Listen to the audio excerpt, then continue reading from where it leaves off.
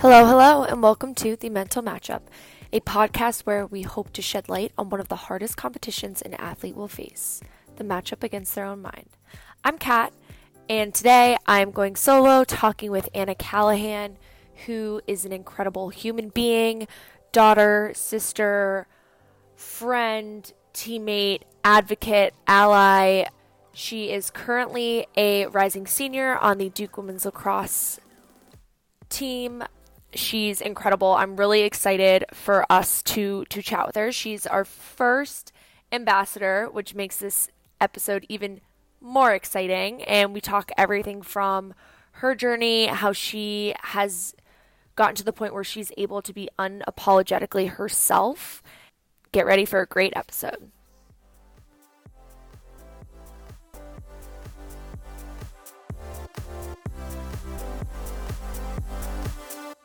Hi, Anna. Thank you for coming on the podcast. How are you today? I'm good. Thank you so much for having me on here. I'm really excited to chat with you and kind of get all my story out there and have everyone kind of get to know me. So thank you so much for having me.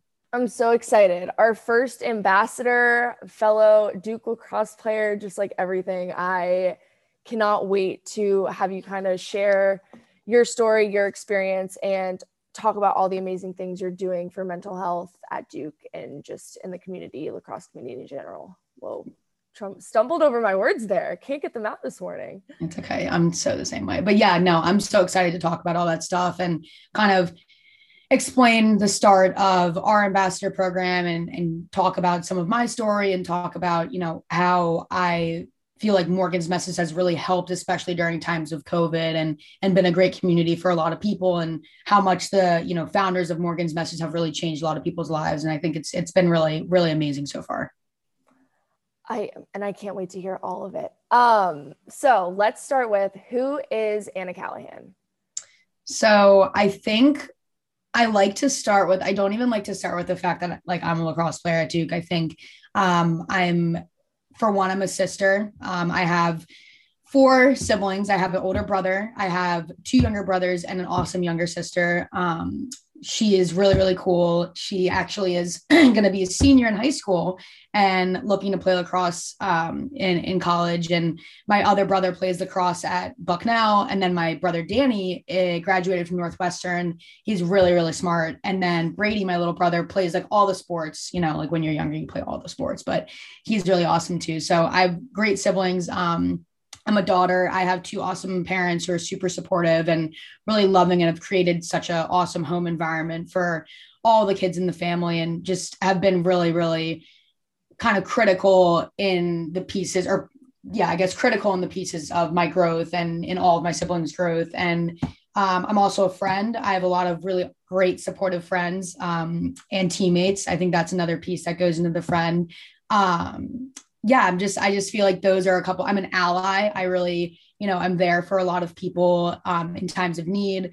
I'm an advocate for a lot of social injustices. I really make sure that I go out of my way to educate myself and kind of stand up for the social injustices in the world that go on everywhere, and especially in our nation this past year. And I think, lastly, I am a lacrosse player at Duke. I'm going to be a senior. I play attack. And I'm just really, really fortunate to have had such an awesome experience at Duke with Kirsten and with all the coaching staff. It's just been a really, really awesome environment for me to continue my growth as a young adult into kind of adulthood after school. So I've just been really fortunate for that. I loved that introduction. I think it is so critical to kind of identify outside of, what you might, I guess, excel at, I feel like is what it bubbles down to. Right. So it's so easy to throw a label lacrosse player at Duke, or, track runner in the Olympics, or Simone Biles, you know what I mean? I think adding those dimensions are so critical. Mm-hmm. So I'd love for you to talk about this environment that your parents fostered, and I guess just growing up in sports and how they played into your identity in sport, out of sport, anything along those lines. Yeah. So I think first and foremost, the one thing that sports has given me, well, two things. I think the biggest things that I can first think of is my competitiveness. I think I'm like a really competitive person with everything. I'm like a really high achiever. I really kind of push myself to meet, sometimes I feel like unrealistic goals, but I really push myself to be the best and want to be the best at everything that I do, whether it's a literal board game that I'm playing or like a Wii game with my siblings. I like really, really want to be the best and I want to win. And I think that's really, really applicable to a lot of things in life, whether it's, you know, teamwork and working with other people, or whether that's, you know, when you're in the job industry. So I want to go into sales, and kind of being the best and making sure that I'm getting all my sales and working really hard and long hours just so I can, you know, meet those goals that I want to have for the company and for myself. And then I think another thing is it's brought a lot of structure to my life. I think it's given me the ability to time manage and kind of grow into this person that has the ability to fit a lot of things into a day and build a busy schedule and not kind of self implode when I see that I have like 45 things on my schedule that I have to do. I kind of just buckle down and I'm really able to do it. And then I think my parents have really fostered an environment of like, do what makes you happy. And I think that is a big piece. Like you see often a lot of athletes that have parents that'll push them really hard, or they'll kind of like force them into something that the kid obviously doesn't want to do. And I think my parents did a really good job. Like I was a kid that played like 8 sports in one season. Like I just like I loved it. I wanted to go to all 3 practices or 2 practices I had in the day. I would go to like 20 billion games on the weekend or during the week. I just loved it. I loved being a part of sports. And my parents were like, we are not like making you do this. Like this makes you happy. And whenever you're not happy, please stop doing whatever you want to do. And we'll be there to support you and love you and have your back. And I think it kind of got to a point where my parents were like, okay, like we actually need you to not play so many sports because it's really hard on your body. One, and you're like 12. And two, it's just like not feasible for a time commitment. So I was able to narrow down my sports, and my parents were unbelievably supportive of all of my decisions. They played sports in college. My mom was a cheerleader at Loyola and my dad played soccer at Richmond. So they kind of understood the time commitment that was going to go into playing a college sport. And I wanted to play a college sport since I was a really little kid. So I think they really fostered a really important environment in sports to make sure I didn't burn out and also to make sure that I was loving what I was doing. So That's amazing. That I feel like is probably one of the top like contributing factors to athletes who end up being very successful, is like having that support system of like knowing it's a choice that you as the athlete are making, like to show up and compete, versus like you're being pushed to show up, you're kind of half-assing it, and then you're like hearing it in your ear like you should have done this better, you could do that better, like after the game, and it like follows you to the next game. They're like, remember last game you messed up this and you do that. Like that's something that I like. My dad can get pretty intense, my mom not so much, but my parents know nothing about sports. Like I mean, my dad knows like baseball and now he knows lacrosse, but like in terms of like even like making commentary, like he doesn't even comment on like baseball games, right? Like I feel like parents are like, oh, you should have hit that corner, like whatever. He's just like, great pitch, you know, like. So I feel like I got lucky because they don't even know sports. They don't know how to comment, and they can't even gauge. Like they never were able to be like, you were like missing every shot. Like they were just like, you were out there kicking ass. Good job. Like, you know, like let's go get ice cream, which I feel like was super helpful. And part of it was I danced. And so like my parents, like, they're not going to be like, you have to point your toe like a centimeter more. Right. And you're like high jump, like they had no clue. So they always were just like, similarly, like if you love it, like keep doing it. And like in 8th grade, I had to make a decision like to dance or to do other things because of that time commitment. And my mom was like, I don't care what you choose. Like you could choose to quit both. Like it's up to you, but like you have to do what like you think is best for you and your future. Yeah. I remember being like, wow, that's like amazing that it's my decision to make. And like my parents get to support me both like emotionally, physically by like driving me, but then also financially in whatever decision I get to make. Like, I feel like that's such a privilege to have. Yeah. And I feel like that point that you made kind of about like parents getting so mad when kids make a mistake. It's like, I knew so many friends that had parents that would like punish them for playing bad. I'm like, okay, first of all, we're literally 10 and my parents literally could not have cared if I played bad. They're like, oh, like, cause I already put enough pressure on myself. Yeah. I was already upset enough with myself and like really cared if I like didn't have the game that I wanted to have. And my parents were actually always the one being like, no, like you actually did this really well. Like, look at this, like that you did really well. And like, we think that you hustled really hard when you did this. Like, I think those types of things and those types of parents, the ability to like find the good in the ugly. I think that is like a really important trait to have as a parent. And my parents definitely did that. And they still do that. Like, even that they've watched probably more lacrosse than I've even watched because all of my siblings play or played at one point. And they're really good at just being like, okay, so here's some suggestions that I think would really work for you, like having watched you play. And like, if you don't want to do it, that's totally fine. But like, I think this dodge would be really effective because of like how your quickness, or like this dodge would be really effective because of your strength. And if you don't want to do it, that's fine. But like, here's kind of what I think. And I really actually accept those and really kind of take them and run with it. So, but yeah, it all started with younger me trusting them and knowing that they are doing it for my best interest, not theirs. Yeah.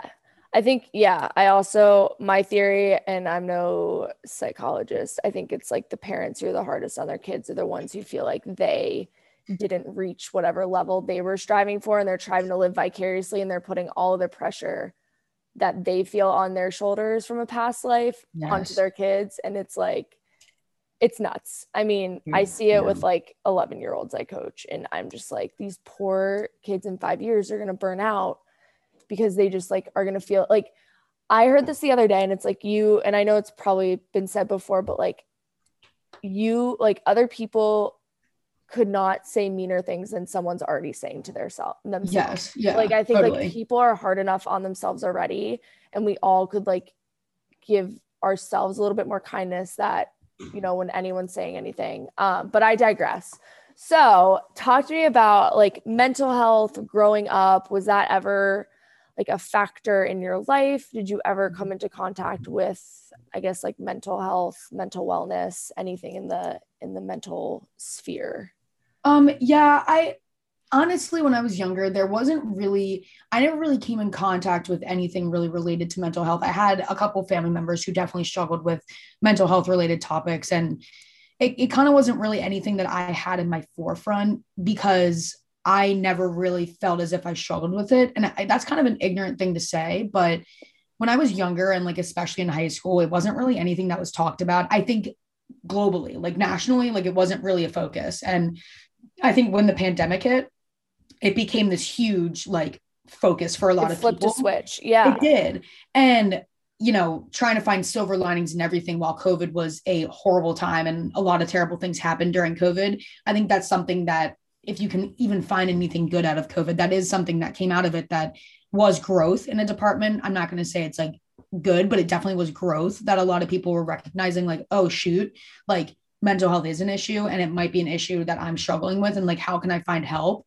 And while that might be kind of like self-centered a bit for like some people kind of being like, oh, mental health is an issue. And like, now I need to find like help for it because I'm struggling with it. It's like, it's not, because then you're, trying to help other people, resolve their problems with mental health, or, you're trying to be more of an advocate now that you're like, oh, like I'm realizing that I struggle with this. Like, how can I help other people? Because, and I think that's what you saw a lot, especially during COVID, kind of, how can I help other people now that I realize it's really a problem? Because you don't really realize something's an issue until it punches you in the face sometimes. And I think that's something that a lot of people struggled with and something that I really struggled with too. So I never grew up really around mental health, but kind of as I got to college, it punched me in the face. And then I realized, oh shoot, like I gotta figure out a way, to help myself. And then once I feel like I'm in a place to be able to help other people, I can help other people. So that's kind of my. I feel like you don't know what you don't know. So like you don't know the severity of mental health and its effects on someone until like you see it firsthand or you experience it. It's kind of like this like urban legend almost. Yeah. It's like there, but you can't really see it. And then all of a sudden, like wham bam, you're like, what is happening? Exactly. I'd love to hear during the pandemic, what were some things that kind of helped keep you grounded, oh my goodness, I can't talk. Kept you grounded, no, whatever. Help keep you grounded. Help keep you grounded. Yeah. Like throughout the pandemic and like going back to school in this completely different environment than you had before, where I'm sure that was like another huge transition of like what was normal is now like not even feasible, like going out, like being social, grabbing lunch with people on different teams because you're nervous, like right. COVID, just like everything that goes into that. Like what were different things you did and like how were you able to successfully adjust to life in the new norm, I guess, for the past like year? Yeah. So I think during COVID, I think something that really helped me was journaling. I think journaling really helps, like you said, keep people grounded, help with those anxious thoughts, kind of, something that I really like to do is write down, like if I'm having like anxious thoughts or like, kind of overthinking things, I'll write down what I'm overthinking about. And then in the next column over, like, is there truth? Like, did someone actually say this? Like, had this actually happened? Or like, are you just overthinking it? And every time I would write that, the column on the right would always be like, you're kind of like overthinking everything. And that's something that had really helped me. And then kind of getting into a routine. I think I'm really routine oriented. I really like to stick to my day to day. But I do like to have a little bit of, I guess, variety in the people that I see and interact with and the things that I do, while like my schedule, like my big pieces like practice, schoolwork, and like classes, I like them all to be like kind of at the same time, same for the same length of time, doing all that stuff. But the stuff in between, I like to have a bit of variety in, like whether it's going to grab something to eat with a friend or like, sitting or going to play lacrosse and doing some extra work or, getting in to see Jen and getting some treatment done, whatever the order of those things is, as long as those things get done, I'm like a pretty happy person. And that I think was a big issue during COVID for me, at least, is like not really having that variety in my schedule. It was kind of like, okay, like I wake up every day, I open up my computer and like go to school and then shut my computer. And I literally haven't opened my mouth from 7 a.m. I go to practice. And it's just like, what? Like I can't, because me and my roommate had different practice times. So she would leave early in the morning and I would be at class early in the morning. The second she would get back, I would go right to practice. So it's like the only words I exchanged were like quickly with my roommate, kind of like talking to her. And then until I got back from practice, it's just kind of like those things I think really definitely took a toll on me. And I think a lot of other students across the nation, but even the ones that I talked to at Duke, was kind of not having that social piece. And everybody knows me, like Kat, you know me, like I'm an extremely social person. Like that is something that I really, really care about, is creating connections and having relationships with those people around me, because I think everybody brings something so amazing to the table. Everybody has something awesome to offer to everybody. And those connections I really, really care about. And so for me, that was really hard, not having connections with my classmates or like my teachers and all of my professors who were, really, really also kind of shot in the foot a bit. I feel, that's their passion to teach. And they're totally getting, kind of screwed over in the end, because all these kids kind of aren't really paying attention, because it's hard to pay attention to Zoom for that long. And I think, so those were a couple things that I was struggling with, and kind of the ways that I got around it. It like definitely wasn't easy. And I just think having people in your corner was like a big thing for me, and having great relationships with people that I knew were stable relationships, like kind of like with my parents and with my siblings and with my teammates and with my girlfriend and with all of like the other people in my life. I think having those stable relationships and people being able to support me was a really big thing. And I remember talking with Emmy, and she was kind of just like, you're so stressed out. Like you're putting so much stress and pressure on yourself. Like you need to like find other outlets. Like it can't just be lacrosse and school and like talking to people. Like find other things that like you really enjoy. So I got into golf. Like I really like got more into golfing. Yeah. So I'm really notorious for having little phases of like things that I'm interested in. I'm the same way. Like it's so bad for it's my hyper focus. It's my ADHD hyper focus. And it's kind of crazy that I'll have these little things. Like making bracelets. I was really into making like little bracelets like over COVID, or like painting. Like I got really into like painting. I like painted a skateboard, or like when I was younger, like really into like toy cars, just like weird things that I was like really into. And so like I was hoping that golf wasn't just a phase. And I don't think it has been. I don't think it will be, because I really like golf, but kind of doing other things that made me happy and finding ways to get out of my apartment. Like, Oh, out of the apartment. I mean, I like work from home, and my desk, I do not leave my desk from like 8 a.m. until like 6 p.m. Like I'll forget about lunch. Like all of a sudden I'll look up and it's like 3 p.m. and I'm like, the only time I've moved my legs today is to let my dog out and back in. Yeah. Like, it's like, how have I just sat here where like in a normal workspace, it'd be like, you'd have people around you because it'd be open. You'd like talk in between things, like while you're doing things. Sometimes like you walk to and from meetings, which takes like 5 years. Like it's like all these little things that break up your day. And all of a sudden I'm like stuck to my desk. I'm like cagey. Like, I'm like, oh my God, by the end of the day, I have to like go out and move or else I'll turn into like a potato and like can't do anything. But it's the same thing. Like, it's like missing those interactions, those social interactions. Like as humans, I think we need some sort of like real life interaction throughout our day. Like even with my family, like I'm like, I wish I could just see other people sometimes. Love you guys so much, but yeah, it's like hard, you know? yeah. And I think it's like the same way with teammates. Like we love being, and you'll get this too. Like I love being around my teammates. Like they're family to me, and like they're all such amazing people and so supportive and so fun to be around. But it kind of gets to a point where you're like, okay, love seeing you guys, see you guys every day, but like need to have other interactions with other people, because I think like that's really important. And that's a huge part of college, like having those interactions, like not being able to go out and like, like you were saying before, like have lunch with other teams, or like go out and like find fun things to do on the weekends or whatever it may be. And not being able to do those things, I think was pretty detrimental to a lot of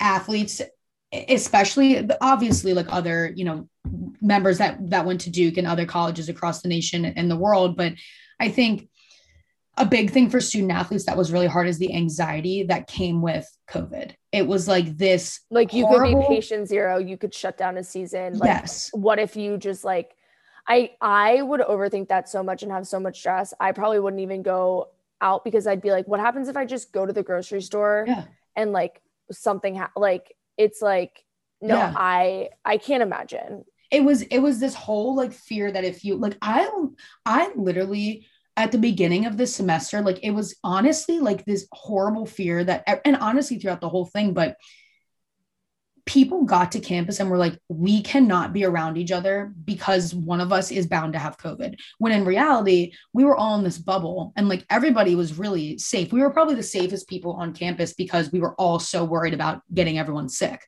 It was kind of like that. It was honestly like showed how many people were like kind of empaths and like didn't want to ruin other people's seasons and like ruin things for other people. I think that was a lot of the anxiety, was like, I don't want to ruin things for other people and I don't want to ruin things for my team. Like, honestly, like, I think a lot of people were like, I don't really care if I get sick, like, but I really care if I get other people sick, or I really care if I contact trace all these people.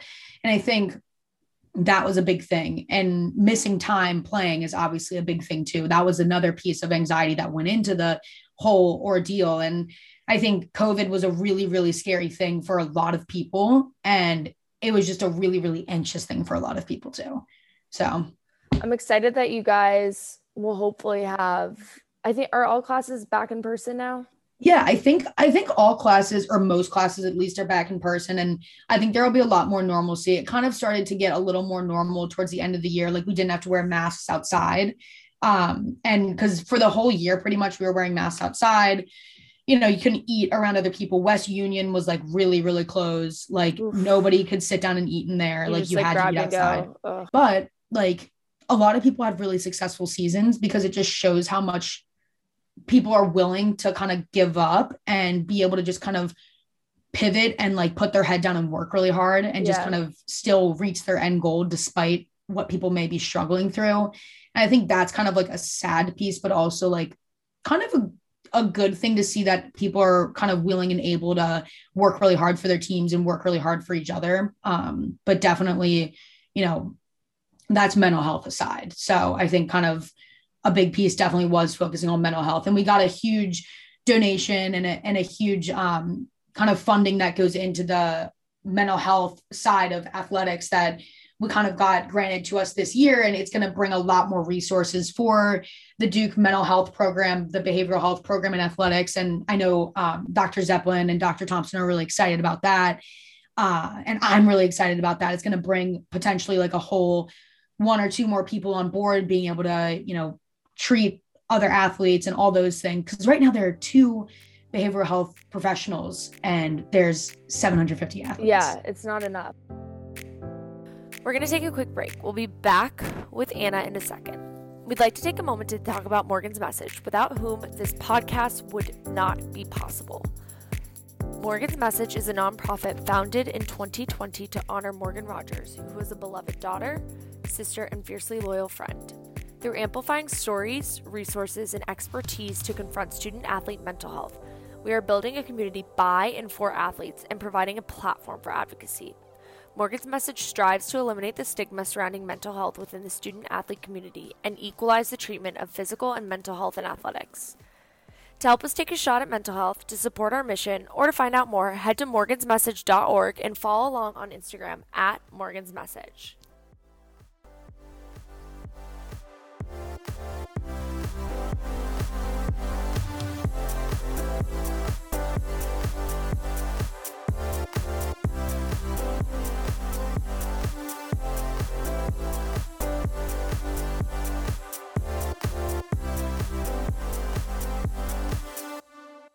Wait, talk more. Why don't we pivot to talking more about that? Because I didn't even know about that. That's so exciting. And then like you and Morgan's Message at Duke and just like mental health advocacy at Duke, what you're doing, you're involved in, kind of what the next like 6 months, year looks like in terms of your grand plan.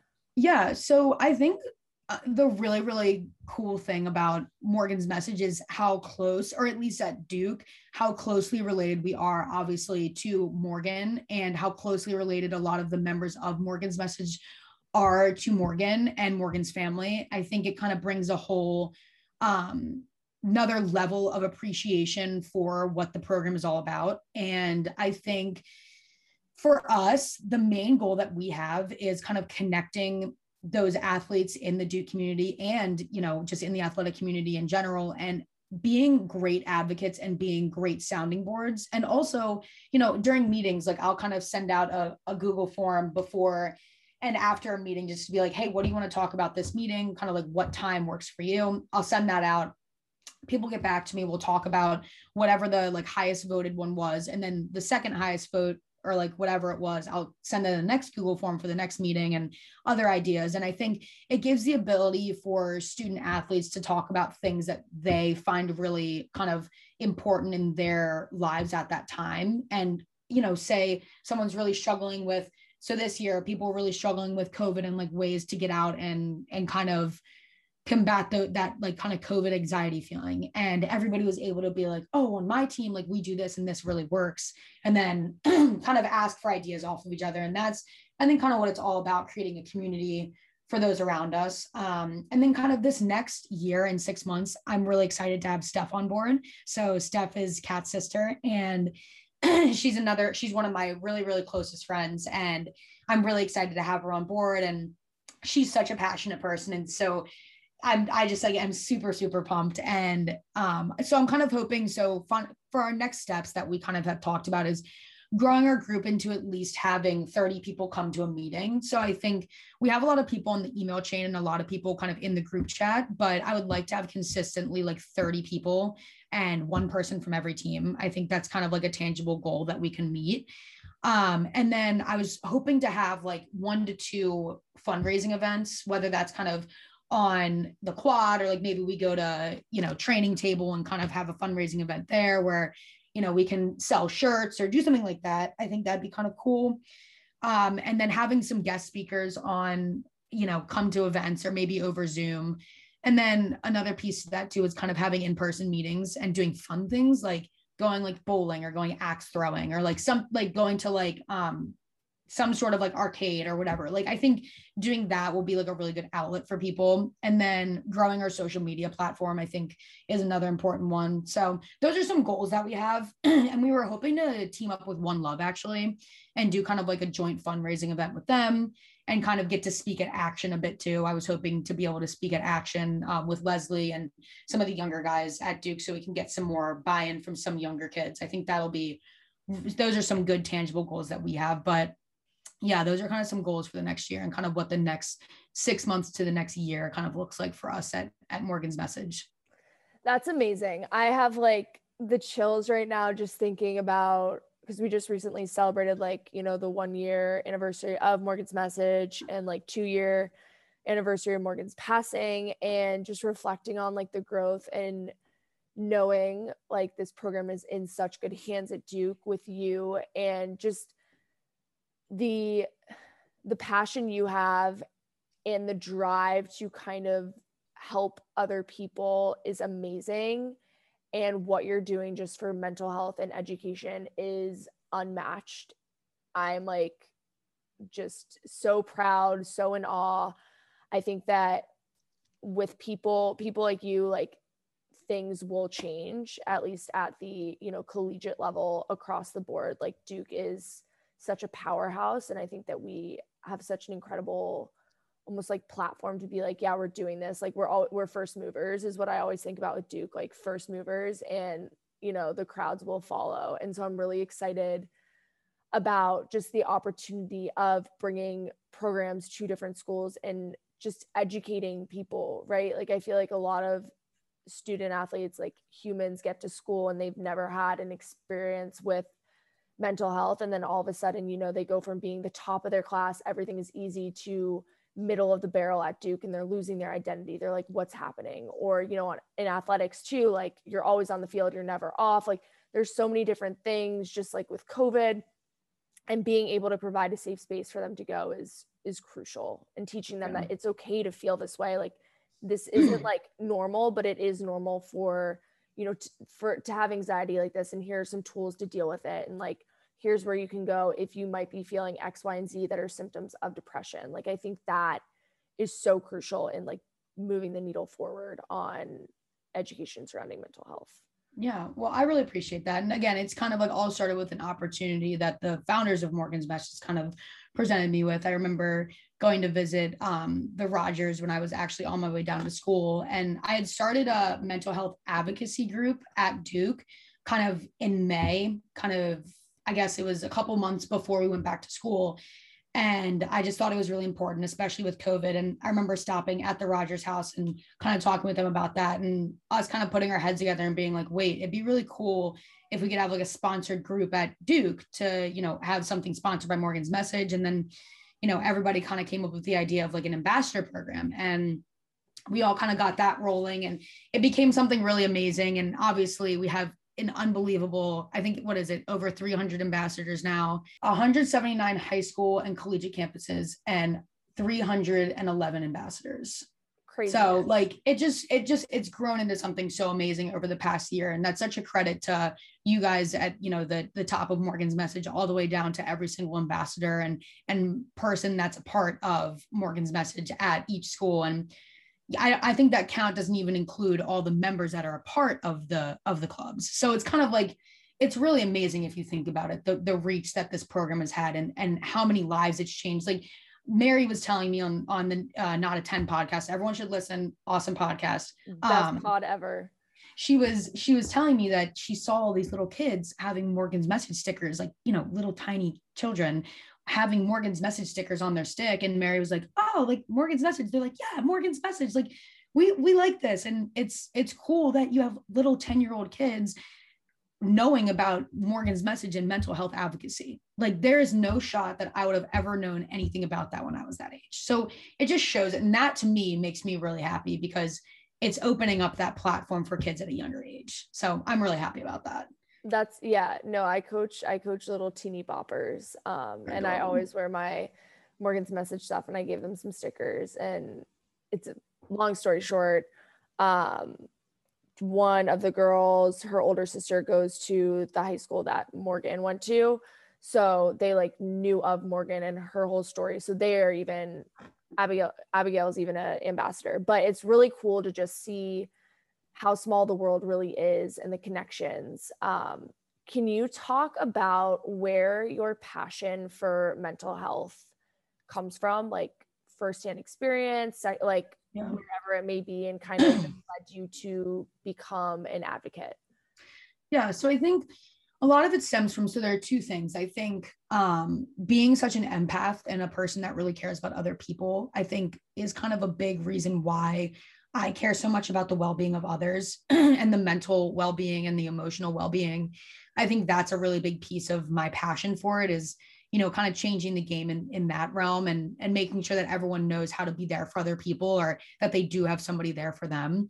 And then another thing is kind of personal experience. My freshman year, I really struggled with a lot of things. And I think a lot of it came from, you know, finding my worth outside of lacrosse, because I didn't get much playing time my freshman year. I was really struggling with injury and, you know, finding my own way with like sexuality and those other things. I think trying to find my way with that was really, really difficult on my mental health, and really difficult for me to overcome. And I had a lot of people in my corner, a lot of people supporting me, Morgan being one of those people, and just kind of being able to relate to other people was something that I never really had that much of, because nobody was openly the same way that I was. Nobody was openly, you know, in the LGBTQ plus community. Like, it was just kind of like me who wasn't even open about it. So it's kind of that whole thing kind of snowball affected me into really struggling. And it finally took my coaching staff and a bunch of friends and family to be like, hey, you should like, what do you think about, you know, going to see Dr. Zeppelin, or what do you think about going to talk to somebody? And I was like beside myself. I was like, what do you mean? Like, I'm fine. I don't need help. Like, I'm good. And I remember talking with Kirsten and Brooke, and they were both like, no, I really think it'd be really good for you. And I kind of sat back and like digested it, and took a couple of days to think about it. And I was like, yeah, you know, they're probably right. And I went and talked to Dr. Zeppelin for the first time. And he would tell you it took me like forever to open up. But when I finally did, it was such a useful tool for me. And it really helped me get out of that hole. There was a lot of, you know, self-work that went into that as well, reading books, just like articles, just like all these different things to make sure that I was the best that I could be for other people and for myself. So it all kind of started being the best for myself. And then it kind of continues to be a thing to be better for other people and to be better for myself as well, because I don't ever want to be like the person I was freshman year around other people. Like, I wasn't myself. I was so quiet, like negative, just like not a good person to be around. And I kind of over time have learned how to perpetuate a better environment for myself to be in for other people as well. So I think that's kind of where my passion from mental health comes from. And obviously from Morgan's story is kind of having a friend and, you know, a teammate. I knew Morgan more as a friend than a teammate, but losing somebody close to me that struggled with mental health really kind of sparked something in me to be like, I don't ever want that to happen to other people. And I don't want anyone to ever feel like that. And I know Morgan would be really, really proud of the work that people have been doing, because, you know, she wanted to be a sports psychologist. She wanted to do all these things. And I think she would be really, really proud of what we've created and what we have done for other people, because I think in reality, it was really hard, because I'm not sure what type of resources there were even at Duke at that point. And I think creating those resources and creating that environment for her to be able to come to would have helped her. And I just kind of want to make sure that we can continue her legacy and her name by, you know, creating something that she would have created in the future, being, you know, a sports psychologist, creating that awesome environment for people to go to when they feel like they need help. So those are kind of my big reasons for being a mental health advocate. I think something you touched on, like showing up for yourself, to like show up for other people, something along those lines, like that, I think is so crucial, and something like I cannot believe you learned that so early on. Like I didn't learn that until like 2-ish year, like when I was in grad school. I think was like my year of like, okay, how I show up for myself is how I'm going to show up for other people. Like, how can other people expect things if I don't even expect them for myself, right? Mm-hmm. Like, and I think being able to like at that individual level, have that person have a conversation with themselves and be like, am I okay? Like, is something wrong? How am I really feeling? Like, I think back a lot to like Morgan. And I think part of it was not being able to have that vulnerable, courageous, like conversation with yourself of like being like, I'm not okay. Like, this isn't normal. Like, this isn't okay. Like how I'm feeling, like I need to go talk to someone. I think that's the biggest hurdle people face initially when trying to get help, right? Like it's like they can't really necessarily face it, because I know for me, like I always felt like something was wrong with me. Like I was like, I don't want to feel like that, like broken, broken winged bird, like whatever analogy you want to use. Like, I don't want to feel like that. I don't want to get bucketed into like, ooh, she's like off her rocker. Like, ooh, she's that girl. Right. Like I was like, I just like didn't even want to even like have people have an inkling. And it wasn't until it got so bad that I was like, shit, like something is wrong with me. Like this isn't something that I can just like pull the curtain over and like hope it goes away on its own, because it's not going away. Like it's not going anywhere. It's still here. And it's like until I come face to face with it, it's either gonna end with like me not being here, or everyone, like it's just but I think that's such a valid point, and just gets me every time.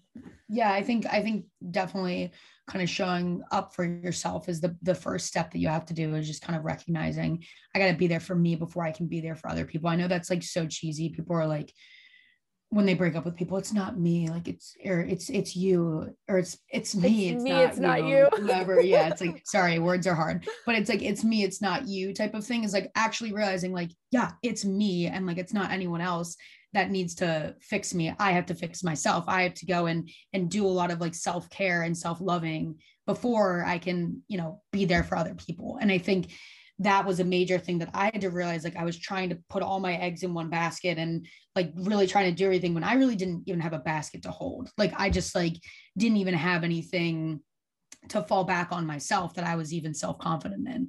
So it's kind of getting that self-confidence and growing into the person that can be there for other people was, I think, the biggest step that I had to make for like kind of my sophomore year, summer going into sophomore year, is like, all right, I gotta really buckle down and figure out how I can be a better person for myself, because I want to be a better person for other people. And overall, it really, really helped with my happiness, with my confidence, and my coaches and all of my teammates and all of my friends and my family were so supportive of me. And I think that's just a huge thing, is having such a supportive environment. And I'm just like really appreciative and grateful for that too.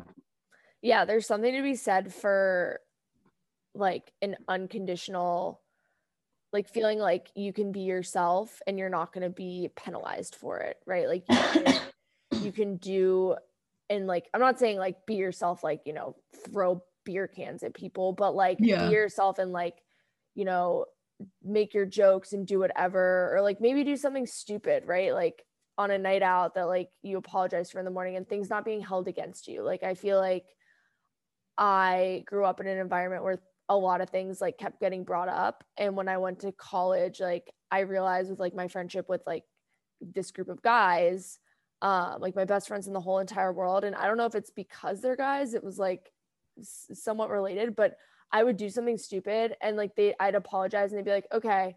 And I would always expect for them to like bring it up later. Like at first I'd be like, when is the other shoe falling? Like, when are they going to like turn around and be like, actually, I'm still pissed off about this thing you did 2 weeks ago. Yeah. And that was when I really learned that like that's what like unconditional like love to a certain extent and like friendship looks like. It's like you have that conversation, you like own up to your shit, like you apologize, like I did something wrong, and then you move on. And that's like what I try to turn in on myself, is like I overthink everything. I am like so hard on myself, to the point where like I'm just, sometimes it gets so bad where I have to like be like, whoa, chill, like you're doing a great job. But like being like, okay, you made a mistake, whatever, what did we learn from it? Like move on. Like you're not defined by like that one moment. You're not defined by like this or that. You're defined by like your next actions and how you respond and like what you're working towards, and the human being you want to be, and the ally, the friend, the sister, daughter, whatever that looks like. Absolutely. Yeah. Absolutely. So, last few questions for you. What is something that you are grateful for? I'm grateful for a lot of things. I feel like I like kind of live in a constant state of gratitude. I feel like I'm really grateful for my support system and the opportunities that I've been given. I think the people that I love and surround myself with are everything to me. And I think that I wouldn't have nearly had any of the opportunity given to me without my support system and with the people around me. I think I literally owe everything to my family, my friends, my teammates, my coaches, just everybody that really has supported me. And I just am really appreciative of all of the opportunity that I've been given to help other people. And because in turn, it also helps me.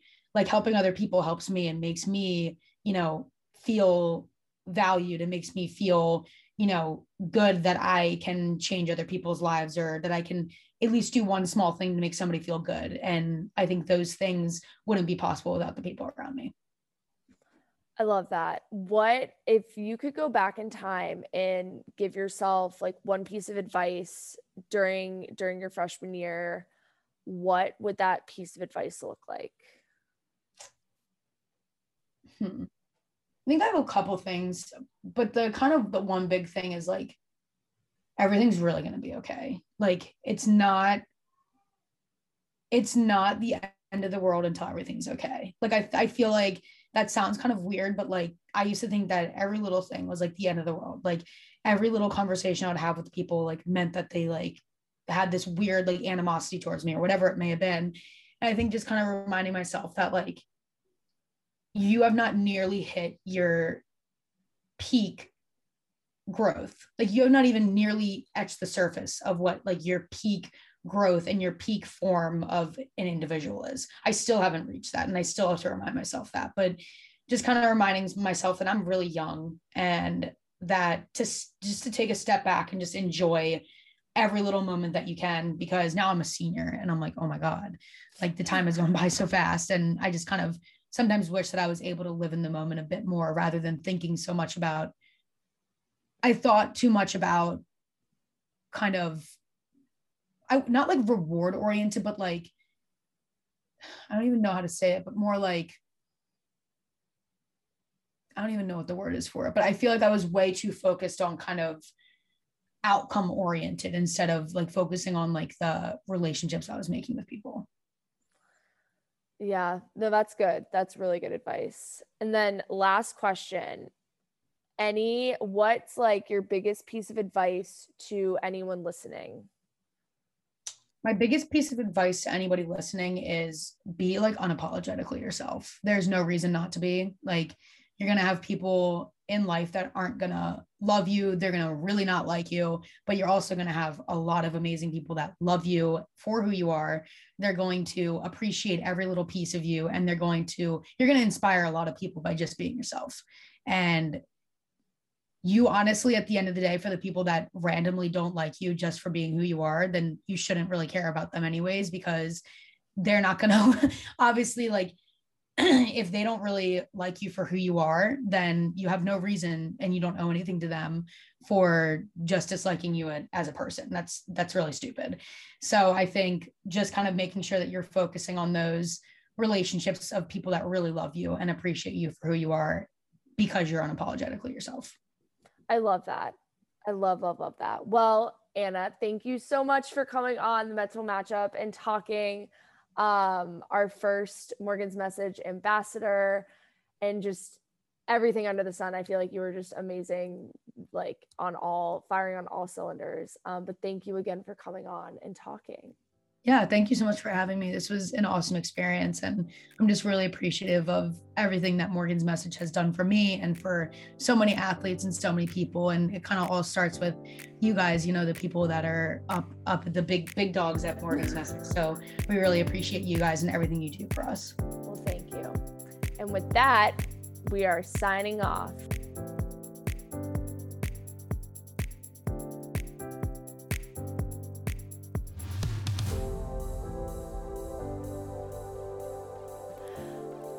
Another huge thank you to Anna for talking to me today and opening up about her personal experiences with mental health and where her passion for mental health stems from.